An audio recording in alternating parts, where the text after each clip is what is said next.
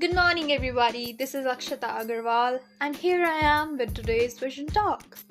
It is rightly said the play is not in the words, but it's in you. You have the power to change your life by just a wise decision.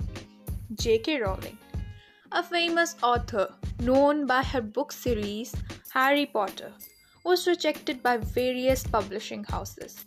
Yet, she kept trying and never lost hope in herself and her belief.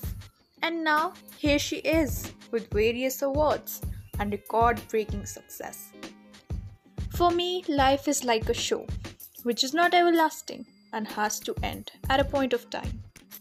So, you have to be the star of your show, which means you have to be the one in control and you should be knowing that what you want to do in your life.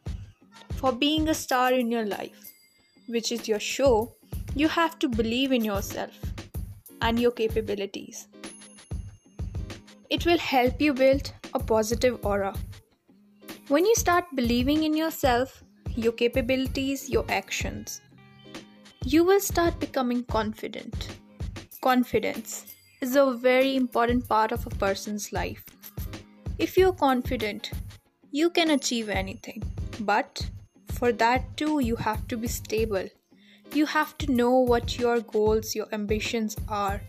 And when you know them, there's nothing that can stop you.